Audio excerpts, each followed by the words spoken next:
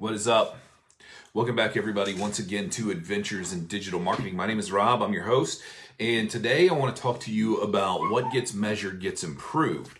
And there are some caveats for that. But first, before we go too far, Hurley's in here with me. So if you remember Hurley from a couple weeks ago, he's my new puppy. So he is trying to get himself settled down right now. Anyway, here's what I was trying to say. I'm a web designer and developer who helps people with their digital marketing business, helping them to do business better online. That's really the whole idea behind what I do. And as a product of that, we do web design and development, and we help people not only build the tools, but then we help them to grow their business online. So if you ever want to know any more about that kind of stuff, hit me up in the comments below, or just go to roborr.net and hit the contact link there on my blog. And sorry about that. So anyway, here's the deal. Yesterday, I told you about 3 things that I measure: website traffic, views, and the statistics that I look at every morning. And the reason I do that is because of this.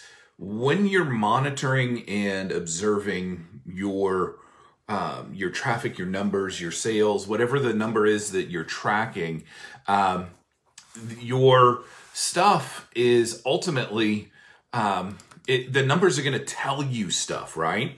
And it goes back to the old Peter Drucker kind of thing. That's not the exact quote. His exact quote was something different, but the idea is that if you measure it, you can improve it, right? But there's a caveat to that, and this is where a lot of people, I'm not sure, really understand what's going on with this, and it's this, that in order for something to improve, you have to have a large enough sample size. And meaning that you have to have lots of content in order to see if your content is working and what content works and what doesn't work. You have to have a large enough sample size for your videos. If you're studying your YouTube traffic, just having 5 or 10 videos, it's great if one explodes, but then do you really know exactly why that exploded? And can you replicate that process, right? Because the whole idea is being able to repeat the things that work and eliminate the things that don't work. So if you're measuring your stuff, that's good. I mean, you should, by all means, you should always be looking at your core metrics, your numbers, your site traffic, your opt-ins, your sales, your video views, all those kinds of things, right? But the sample size for it has to be large enough, and it has to be consistent enough over a long enough period of time to give you meaningful information. Because if you don't get meaningful information, then you could be looking at outliers. You could be looking at spoofs. You could be looking at information that is really not as indicative of what's working and what's not. So that's the thing that I've seen, right? Is, like I said yesterday, I look at my website stats every morning. I look at bounce rate. I look at page views. I look at users. I look at all of those kind of things, and I look for trends. I look for things that are happening over time.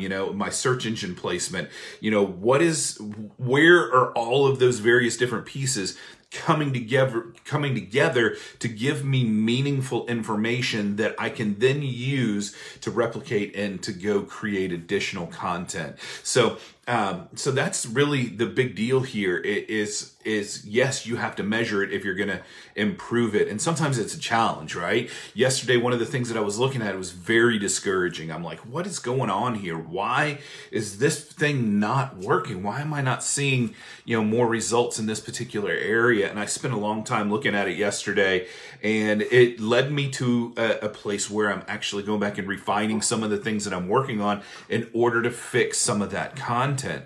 So because I know that like on my blog, I've got like 400 posts on my blog over the years, and I can go and I can look at all of this data and go, okay, these are the ones that are popular. These are the ones that are not. Here's what I need to do more of. Here's what I need to do less of. Here's the kind of writing that's working and resonating with my target audience. Here's the kind of writing that is not resonating with my target audience.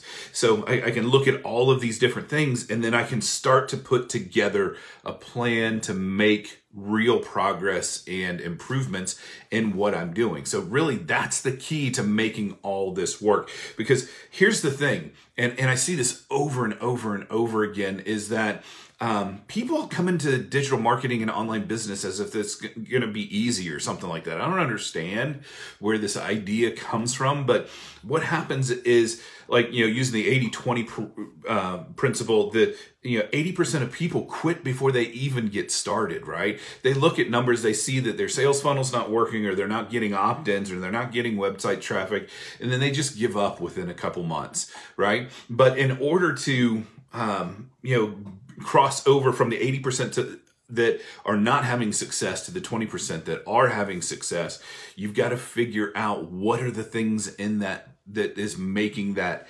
happen. And a big piece of this is consistency and looking at large enough sample sizes to get intelligent information. So anyway, that's the whole thing behind it. So for those of you guys that have been with me live, I appreciate it. For those that are watching on the replay, again, thank you for this. Thank you for spending some time with me. Let me know what your comments, thoughts, feedback is below in the comments. I would love to hear from you. Please reach out. Tell me what's going on, what you're struggling with. I want to hear about it. You guys have a fantastic day. We'll talk to you later.